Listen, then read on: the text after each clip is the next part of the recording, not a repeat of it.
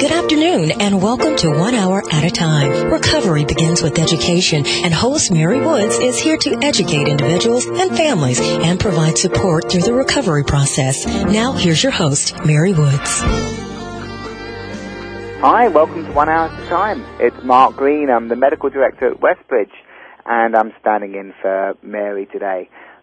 So today I'm here with Dan Griffin. Hey, Dan. Hey, good afternoon.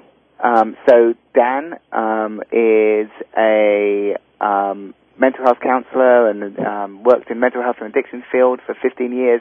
We're talking to him today about the role that the men's way through the 12 steps. You know, what's special about the challenges that men have as they work through their recovery.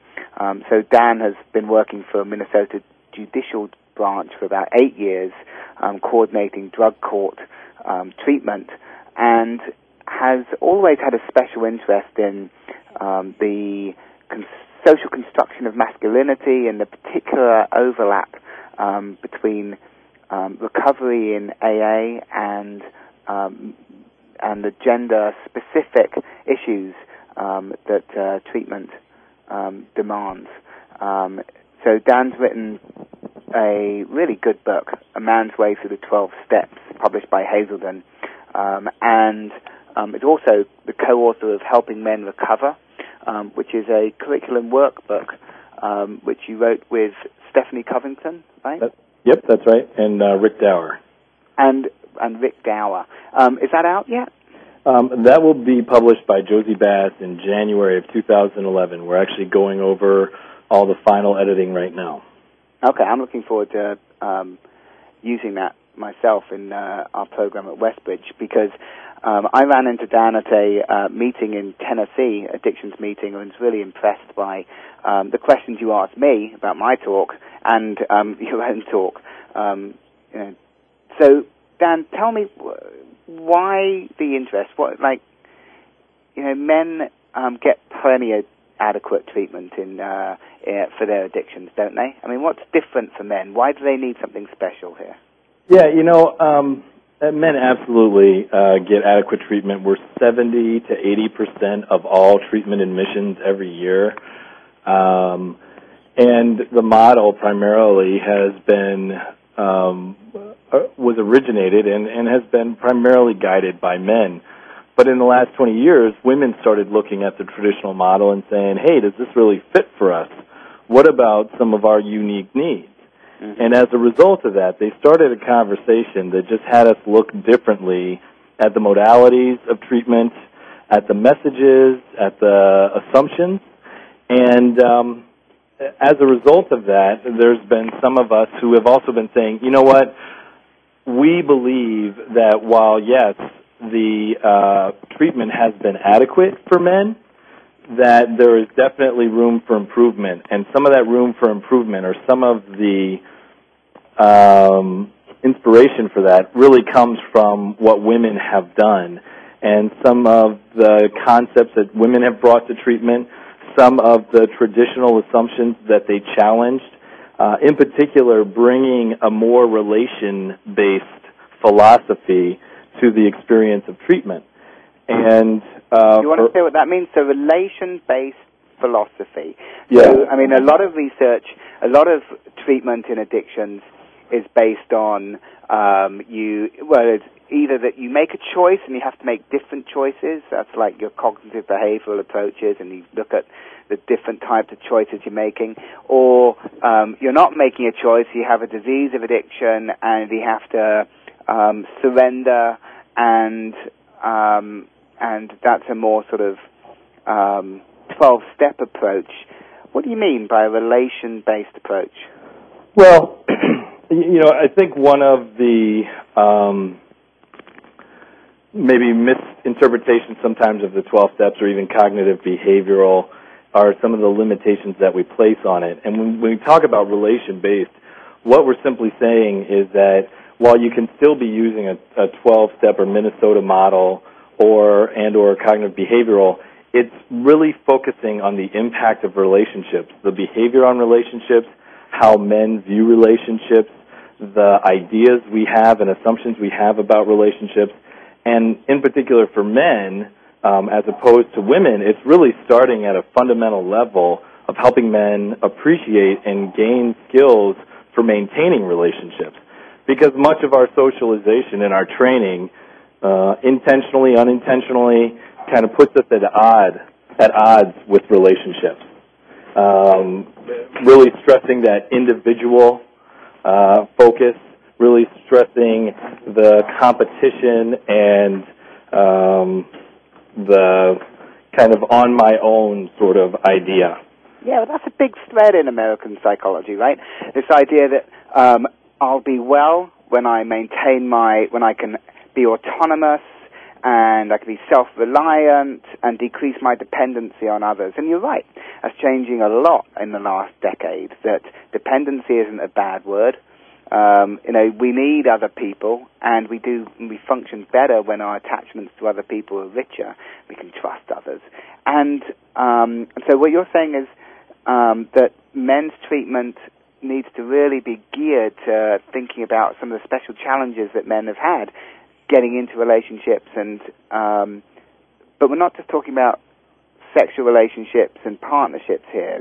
I think no, absolutely not. In fact, broader sense, right? Yeah, absolutely not. I mean, one of the things that we're really working to do is disentangle some of the confusion that men have around intimacy and sex and love and intimacy with other men. I mean, if I speak to a lot of men and I say, I had a really intimate time with one of my best friends last night, the first assumption that most men and even some women are going to have is what? That you had sex with them, or you were fooling around with them. That's right. Right. And then when I say my best friend's the guy, then the assumption is what?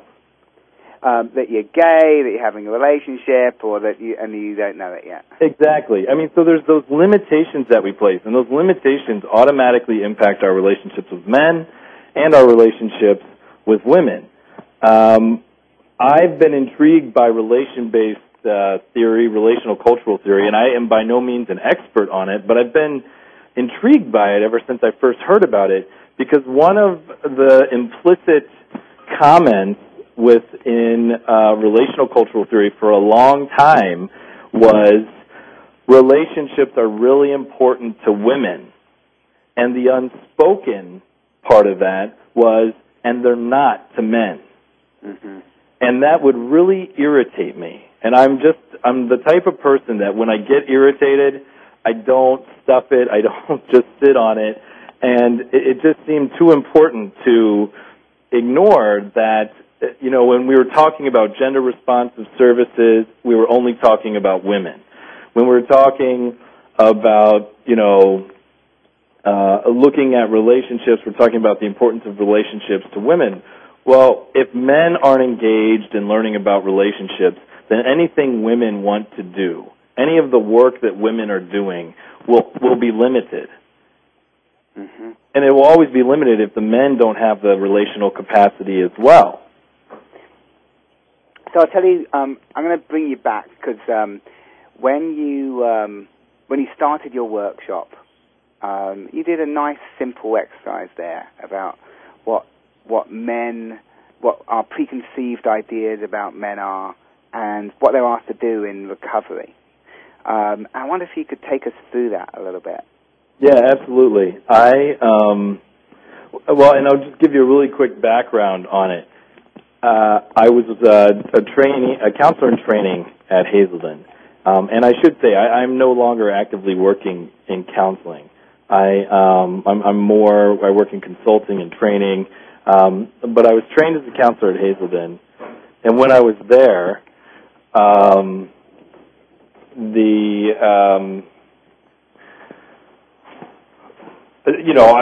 of the things that we had to do was to do our own exercises. Mm-hmm. And I was just running a group one morning, and I had done my master's research looking at masculinity and addiction and the process of recovery. And so I had some ideas germinating, and one of the ideas was, well, when I got into recovery, there were a lot of principles, there were a lot of aspects of recovery that really didn't seem very masculine. I mean, guys were talking about their feelings in 12-step meetings. Guys are hugging each other. They're asking for help. They're admitting vulnerabilities. And I'm like, wow, like I have fought most of my life to not do those things. Right. For fear of being made fun of, ridiculed, isolated, marginalized.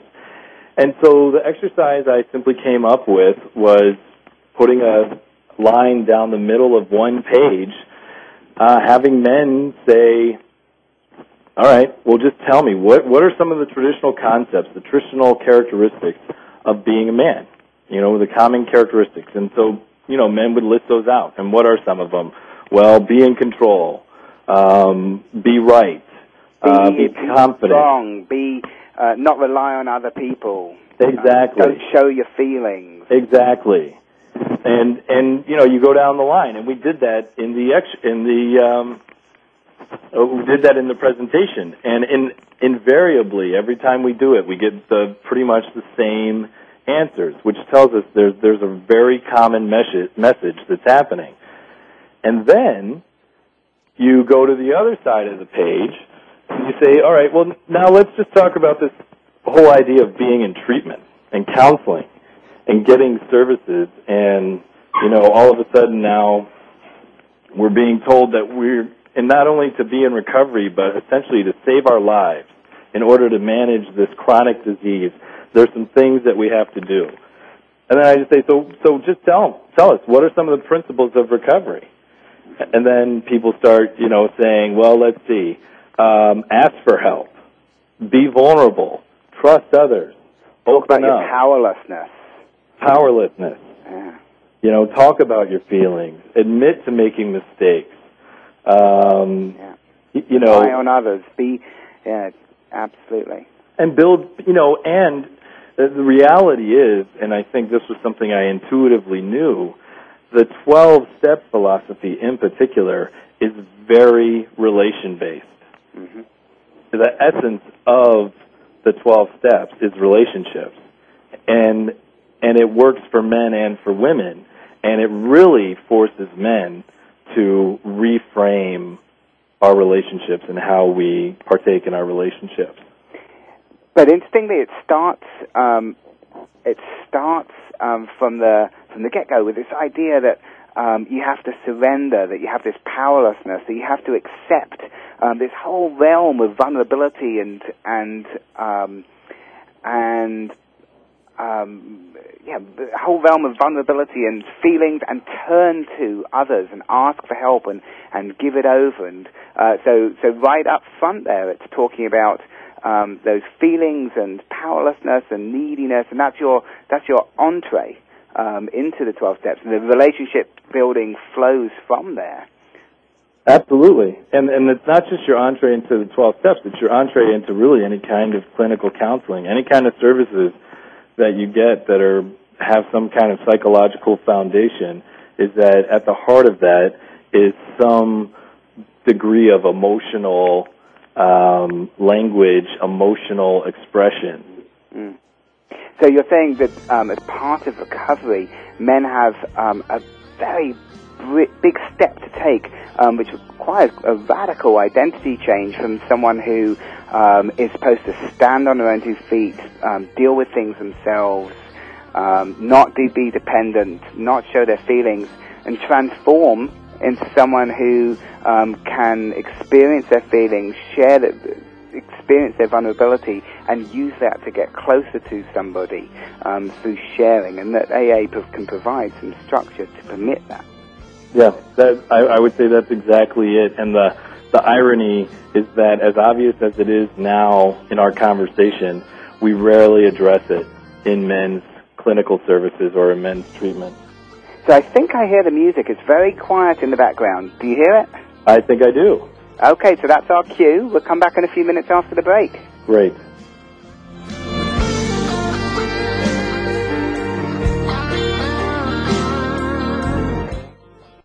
You're listening to Voice America Health and Wellness. Step into the doorway to conscious choice, greater health, and well-being.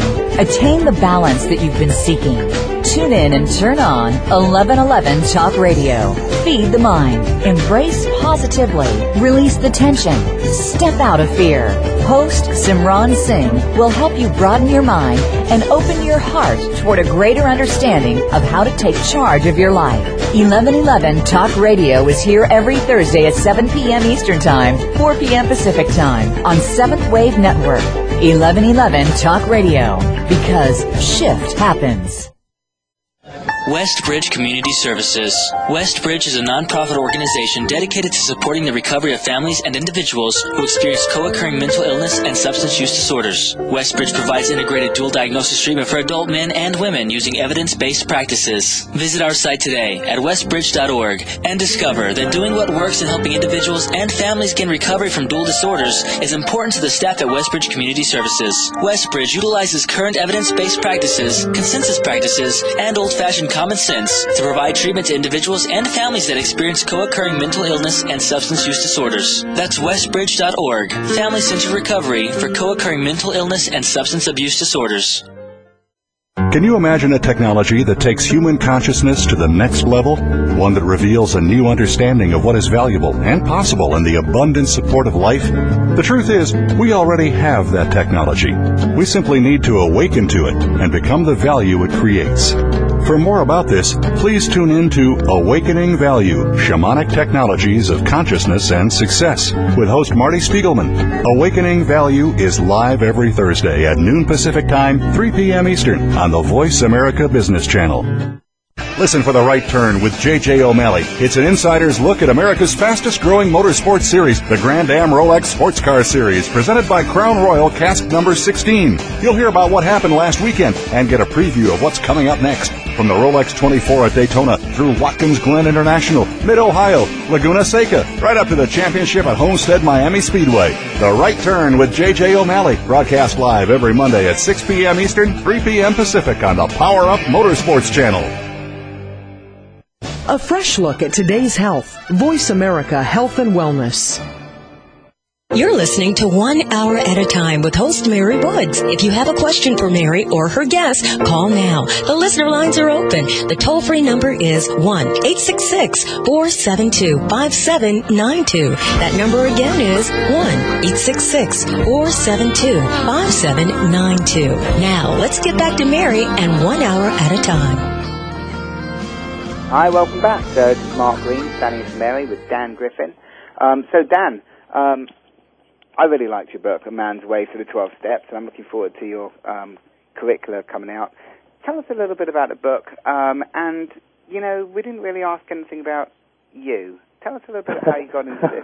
You know, you mentioned your academic interests in relational cultural theory, but, you know, that's not compelling enough to spur a whole lifetime of work on this. So, sure. How do you get into this?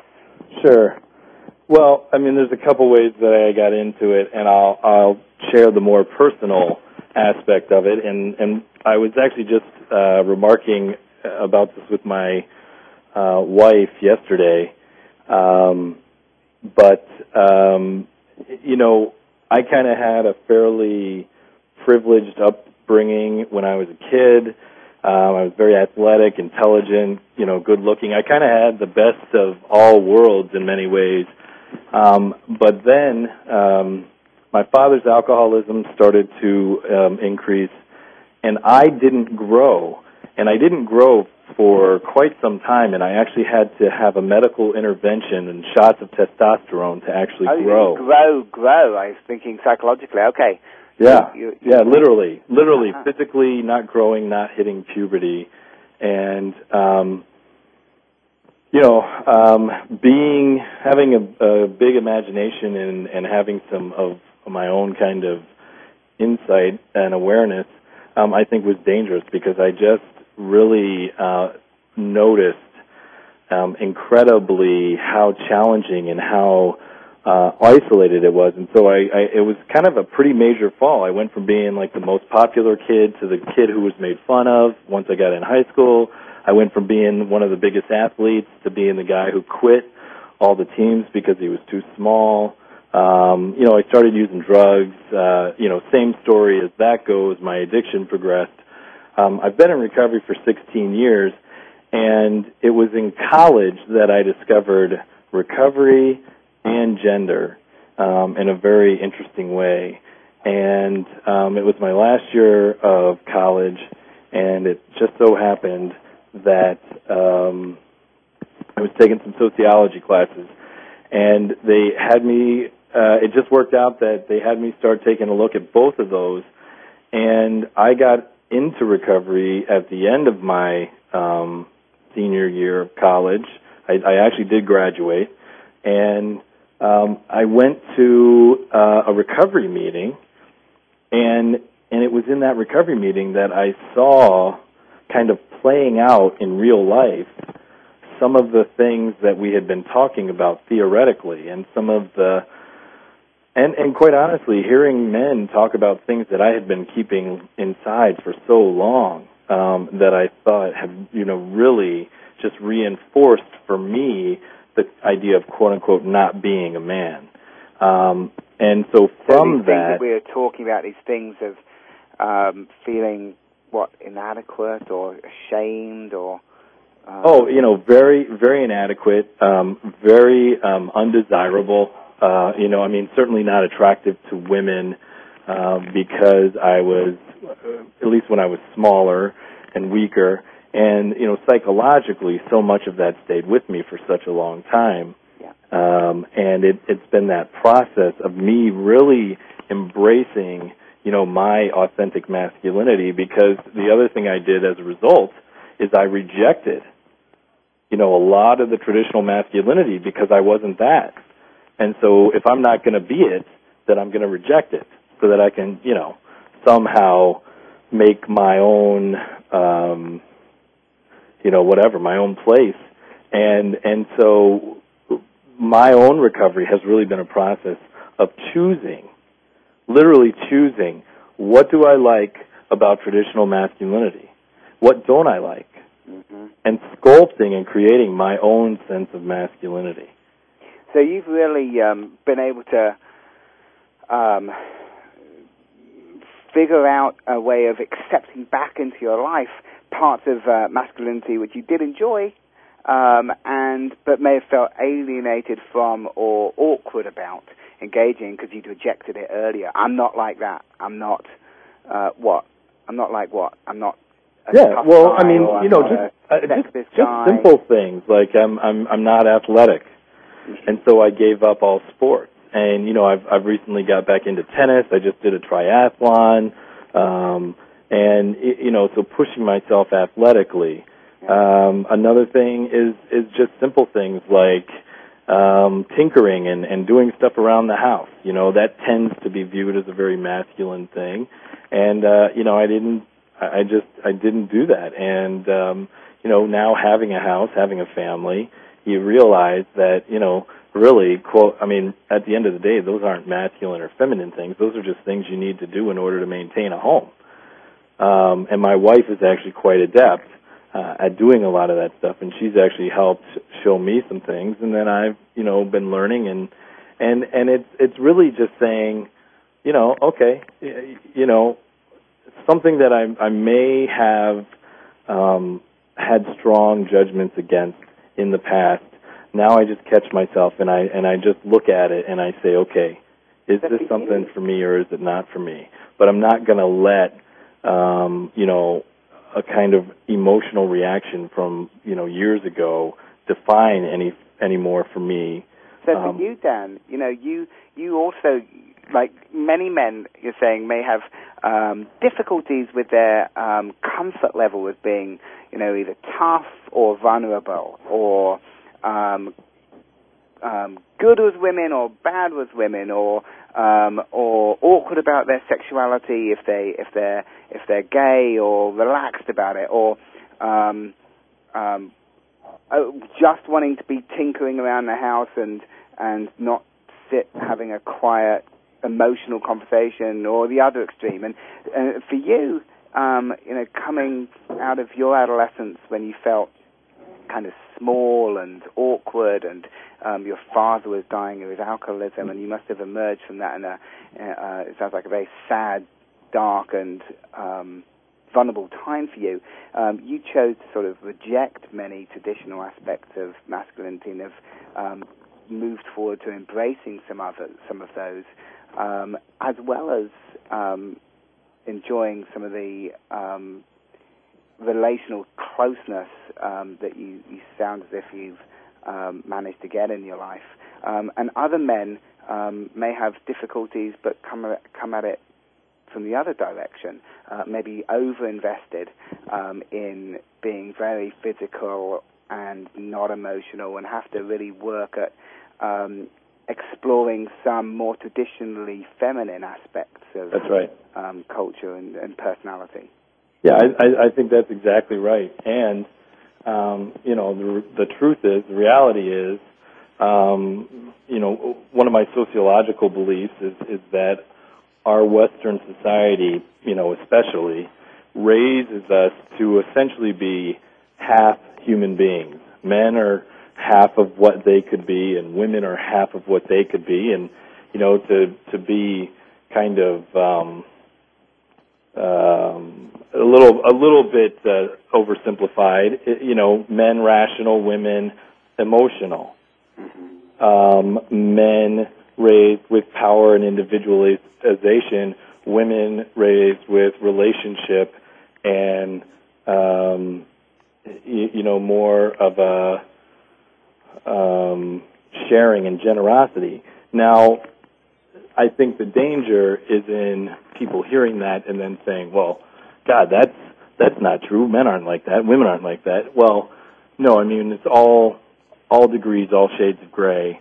But the reality is that if we are not consciously engaged in our own growth, we are likely to go to one of those extremes. And there's a lot of women who work in the private sector, who work in government, who have had to work hard to kind of masculinize themselves as a way to just basically survive, as a way to get anywhere. And there are men who, for various reasons, have done the opposite. So yeah, we're coming up for a break, but you say, you go to one extreme, and I think what you're saying is as well that as part of recovery, you really have to round out those aspects of your identity which need to be there, but you're uncomfortable with permitting in because because you censor them, because they feel shameful, because it's not what your dad would want, it's not what you think the guys would want, and becoming more comfortable with aspects of your own personality, warmth, interpersonal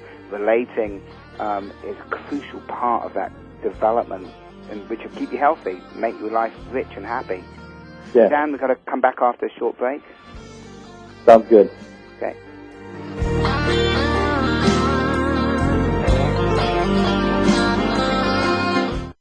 You're listening to Voice America Health and Wellness. The Mayan calendar tells us that we will be entering into a 260-day opportunity for us to engage in conscious co-creation with Great Spirit. How will we prepare ourselves for this exciting and unprecedented time in Earth's history? Peter Tung has dedicated over 20 years of his life's work to exploring that which is beyond understanding. Peter will help increase your awareness and education on this enlightening transformation in consciousness. Awakening to Conscious Co-Creation airs live Wednesdays at noon Pacific Time, 3 p.m. Eastern Time on 7th Wave Network. Westbridge Community Services.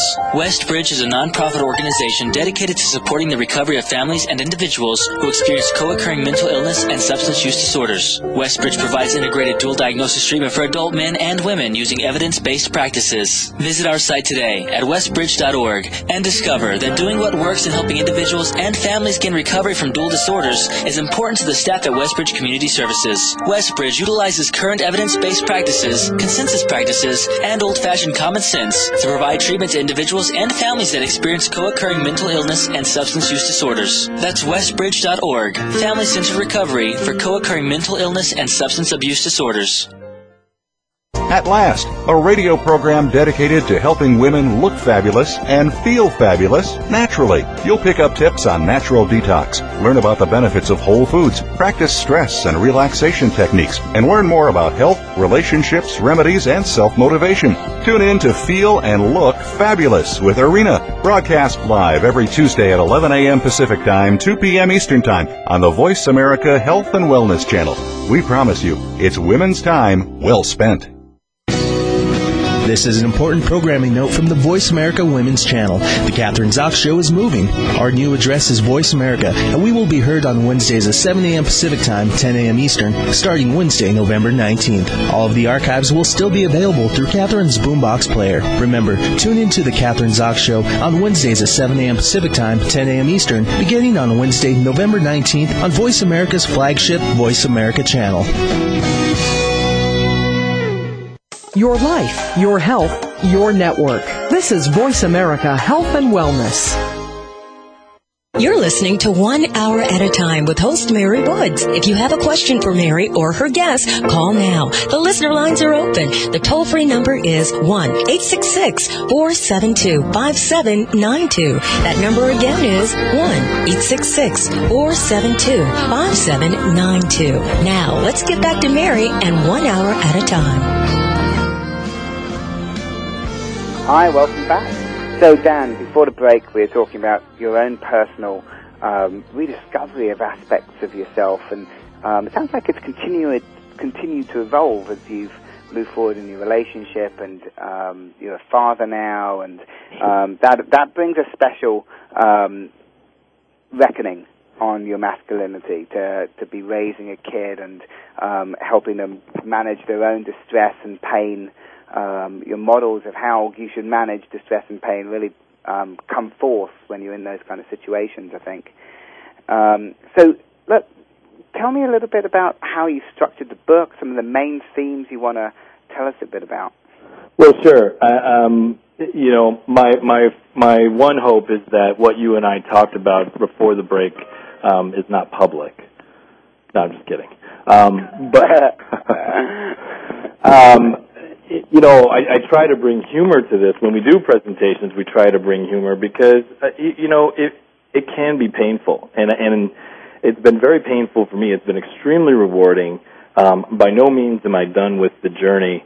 But, I've watched other men begin this process or into this process, and men who are far, further down the road than I am, and to see what they've been able to create. And so there's something really special, and for me that's been a piece of it. In being married, in becoming more comfortable with my masculinity, with my heterosexuality, with being a father, I am kind of being more of myself, and I feel like I'm less restricted, less hampered by some kind of knee-jerk definition or image of masculinity. At the same time, if you saw me walking down the street, you would say, well, gee, there goes like just a regular guy. And so it's like, I don't feel like I have to dress differently than how a lot of guys in GQ dress. Like, I can embrace that, and like that doesn't compromise my message. Like, it's not about. We so often get into black or white thinking. It's either this or it's that, and for me, it's about balance, and it's about embracing the gray.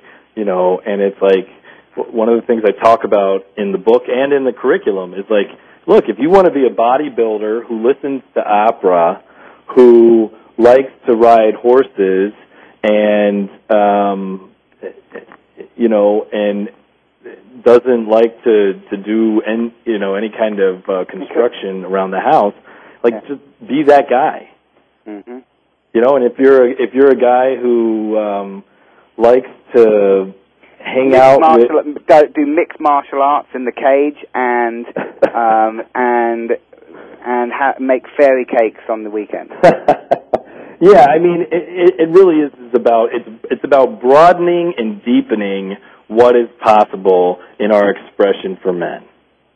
So Dan, you've taken, you've worked with some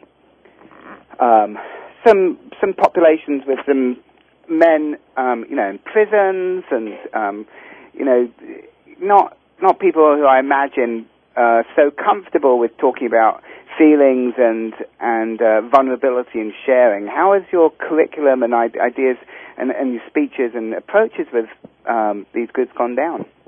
It's been phenomenally received. 10 years ago, when I first had the idea, even 10 years ago, I would say a lot of people were not ready for it. But some things have shifted, and things have really shifted in the cultural zeitgeist. It's bigger than what we're talking about in addiction services. But when we do the presentations, men and women are really incredibly responsive. Many men walk away, especially men who are counselors, men working in the field, walk away thinking about how, for some of them, their own recovery has been limited, thinking about some of the things that they have not been addressing with men because they have not dealt with themselves. Yeah. But also just feeling like, it's about time we started talking honestly about sex. It's about time we started challenging this ridiculous notion out there that men don't care about relationships. And the women, well received, and you don't find people so awkward with discussing these emotions that they get overly embarrassed and even get offended and angry with you. No, because and this I think is what's really bearing itself out in the curriculum pilots that we've been running. The men who are in the pilots have just had a phenomenal response, and I think it's because we create a space for men to be themselves. We're not asking them to be anything other than who they are, and we're giving them permission and creating a safe space for them to do that. And we're doing it in a way that we really raise the bar from what I think a lot of traditional treatment does as far as what we get into and what we address. And I think the other thing about it is that my experience is that men who have addictions tend to be a little more sensitive, a little more emotional. And so regardless of how they have acted in their lives, regardless of the image they have portrayed to the world, there is a part of themselves that they finally get to express and have valued that they have been at war with at the same time as they've been suffering in their addiction. I think that's a great point. I think it's true that a lot of, we'll stick to men, but I think a lot of men maybe use drugs and alcohol in order to accomplish some level of intimacy or to cope with feelings which feel excessive and become overwhelming, or just to get, so either that the feeling's too big or that the feelings are not permitted. And as you go into recovery with so much rubble accumulated in your life from the damage that the addiction has wrought, and you're feeling much more weighed down by that, the opportunity to express some feelings or try something new must be so welcome, feared, but at the same time a wonderful opportunity for people. Yeah, no, absolutely. And again, the very first pilot we did, which did not look at all the way the curriculum looks now, but even still, there was a lot of the rudiments of it in there, and several of the men had been through treatment 2 or 3 times, and one of them had been to treatment at some of the most well-known treatment centers in Minnesota and even outside, and he said, "Why has it taken so long for me to get this?" Right. And when he said that, I heard that out of his mouth, and I knew we were on to something extremely important. And it's not about devaluing the treatment that people are doing now, or it's not about challenging people's competence. It's just about holding ourselves to a higher standard and creating again, a different expectation of what's possible for men in the treatment process. Yeah.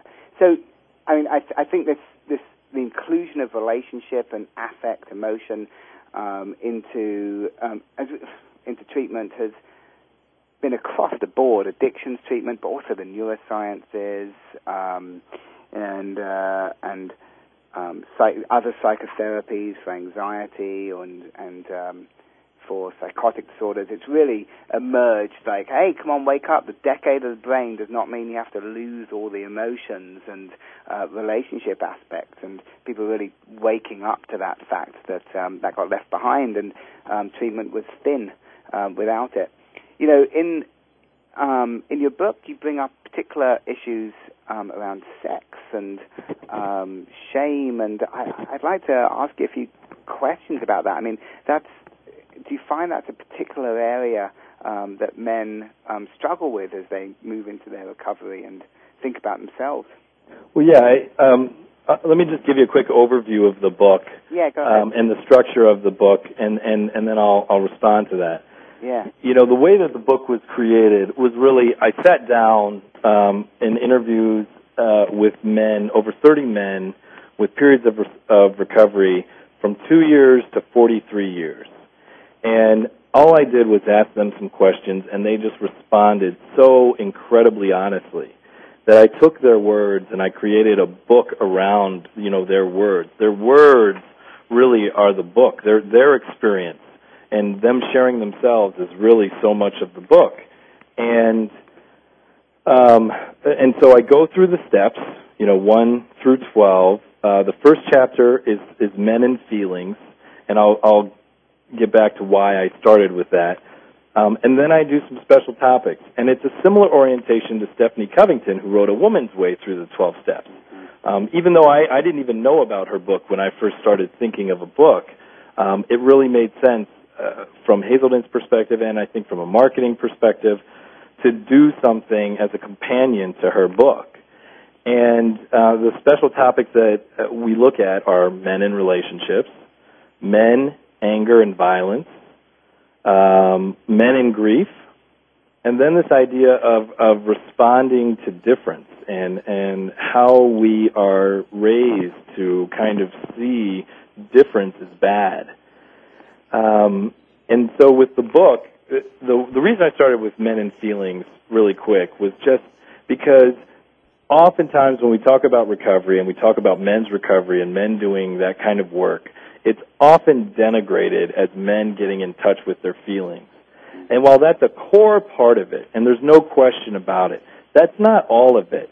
And it's certainly not, the entirety of what we want to think of when we think of men in recovery kind of really creating themselves, primarily because men who are stuck in their emotions are probably even worse than women who are stuck in their emotions. And that is, just discovering your emotions and living out of your emotions is a really hard place to be. And just because you're aware of your emotions as opposed to an addiction not being, it really does not work very well. So you can hear the music. It's throwing you off a bit, huh? It's hard to keep going in your flow when the music starts going, right? So, Yes, it's time for a break. We'll come back for a last segment to see if we can continue that thread. Great.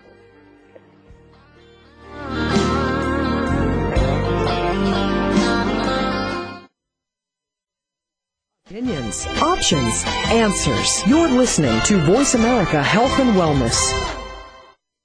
Westbridge Community Services.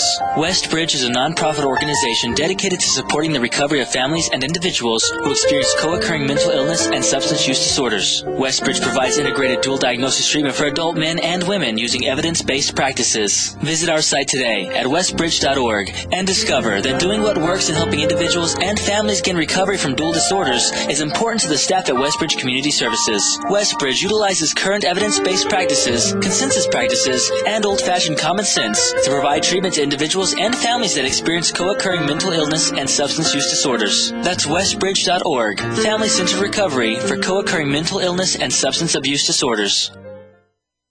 Step into the doorway to conscious choice, greater health, and well-being. Attain the balance that you've been seeking.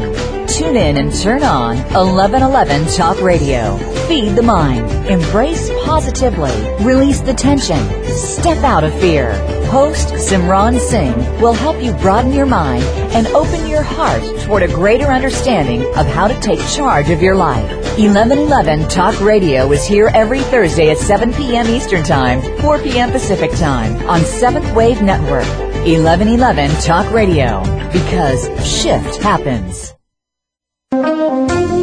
Two views. Different topics. Questions. Answers. News. And advice. You'll want to check out Eco-Man and the Skeptic live from Philadelphia University. Every week, join hosts Rob Fleming and Chris Pastor as they tackle a different topic on sustainability. You'll hear all sides of the issue, supported by guests who provide valuable insights. Get ready to be engaged, educated, and entertained when you tune into Eco-Man and the Skeptic. Broadcast live every Wednesday at 11 a.m. Eastern Time, 8 a.m. Pacific Time on the Green Talk Network.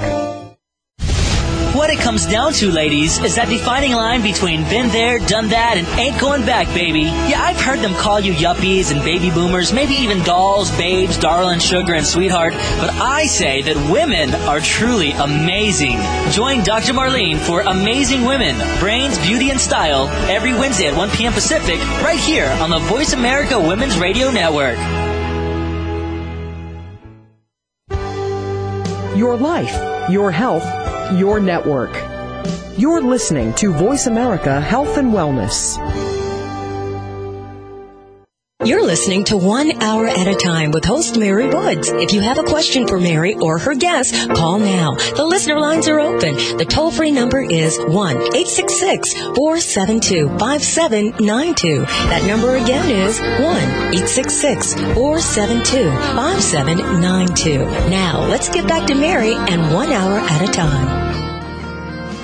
Hi, this is Mark Green. I'm the medical director of Westbridge. I'm here with Dan Griffin, and Dan and I were talking about all the things he wanted to talk about in this last segment. But Dan, I want you to start actually with telling listeners how they can get in touch with you, how they can get extra information. You were telling me about a curriculum and some training that you offer for different facilities, which you said was the feedback is it's the best training anyone's experienced. Like really excellent feedback that you've had. So how can people learn more about you and what you do?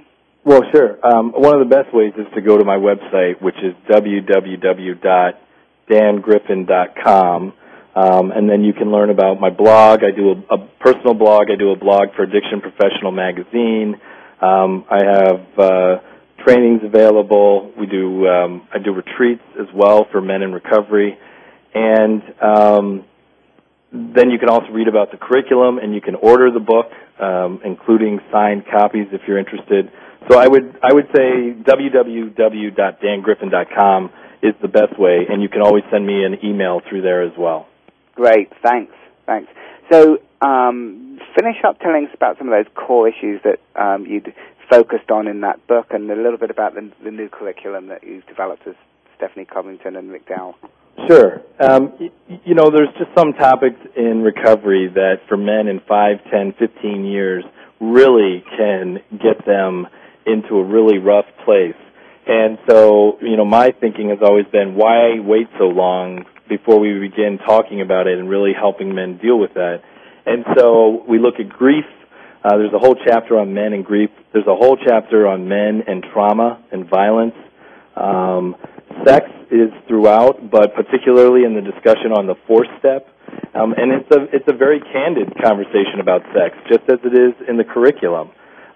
In the book, we talk about pornography, and that if somebody's going through the process of a fourth step and is not talking about their use of pornography, that is really limiting their experience. We talk about sexual abuse in men. And so really, whether it's the book or the curriculum, my philosophy is let's put it all on the table. If men are having to deal with these issues, if men have this stuff going on, regardless of whether we've created a conspiracy of silence around them, let's end that. And so with the curriculum, the book is a guide to help men going through recovery, for clinicians to help men get a better appreciation for a certain step or a certain topic, or even for men who are trying, who are reluctant to engage in the 12-step fellowship. I've heard that it's very helpful. The curriculum is really for treatment providers to build into their core services for addiction. And it's focused on men. It's based on Stephanie Covington's Helping Women Recover, so it's relational-based. And there's 4 modules. One is based on self, one is based on relationships, one is based on sexuality, and one is based on spirituality. And those 4 areas are exactly the same areas in Stephanie's curriculum. And so we want to send a strong message that says, what we're doing is not a whole lot different from what Stephanie did, except in some critical ways. And so when we look at, like, the self, for instance, we do the exercise that you talked about looking at masculinity and recovery. We talk with men about the anger funnel and how, for so many of us, anger in its various forms is the accepted emotion, and yet, for the most part, anger is a secondary emotion. And so when you say secondary emotion, that's what we'll express, that's what will be most close to our consciousness, but underlying it, other feelings, vulnerability, fear, aloneness. And so we literally talk about a funnel, an anger funnel. You put all these different feelings into the funnel, but everything comes out as anger. Right. We, in the relationships topic, similar to Stephanie's, we talk about family, we do relationships with the father, we do relationships with the mother. Stephanie's, for the women, only did the mothers, but we felt very strongly we needed to do mothers and fathers for men because so many men are raised by their mothers, and we learn how to treat women by how we watch our mothers being treated. And so we talk about that. We talk about how we view women. We talk about sexism. We talk about homophobia in the relationships piece. And that segues into sexuality. And in sexuality, again, we talk about how we often use drugs to allow us to engage in sex, how we don't have a very clear idea of sex, how we've entangled sex and intimacy and affection and closeness, and so that gets confused in our relationships with women and in our relationships with men. If we express closeness with men and affection for men, well, so many of us think, oh my God, well then that must mean we're gay.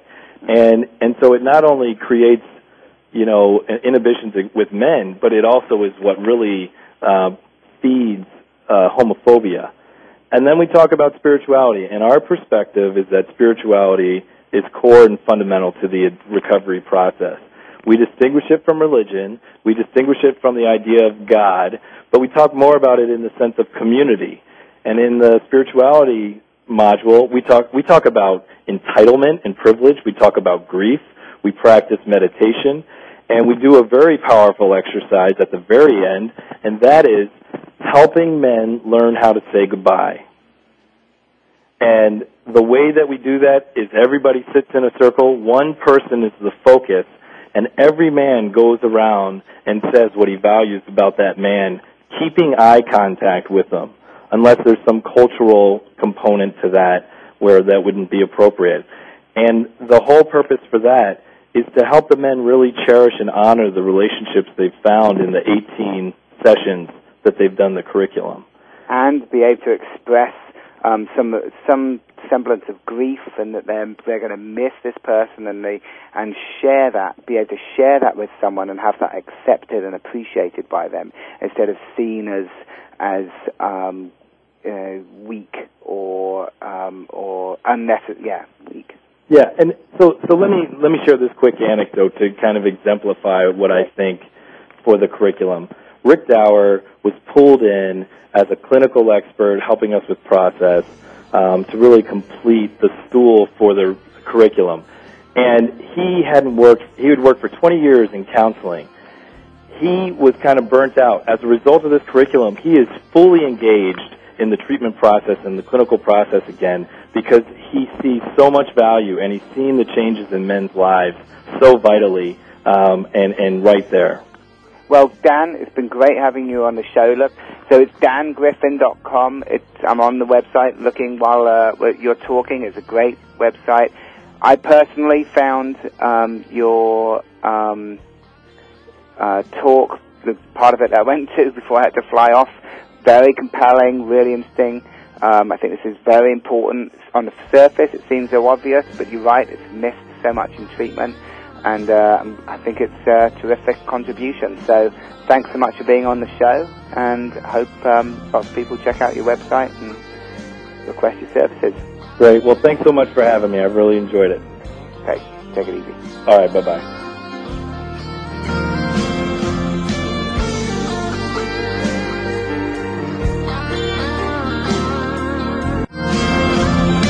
We appreciate you joining us today for 1 hour at a time. Successful recovery from a substance abuse problem or mental illness depends on education and support of loved ones. Thank you for being that support system. Be sure to tune in next week for another hour of education and compassion. 1 hour at a time. We'll see you next week.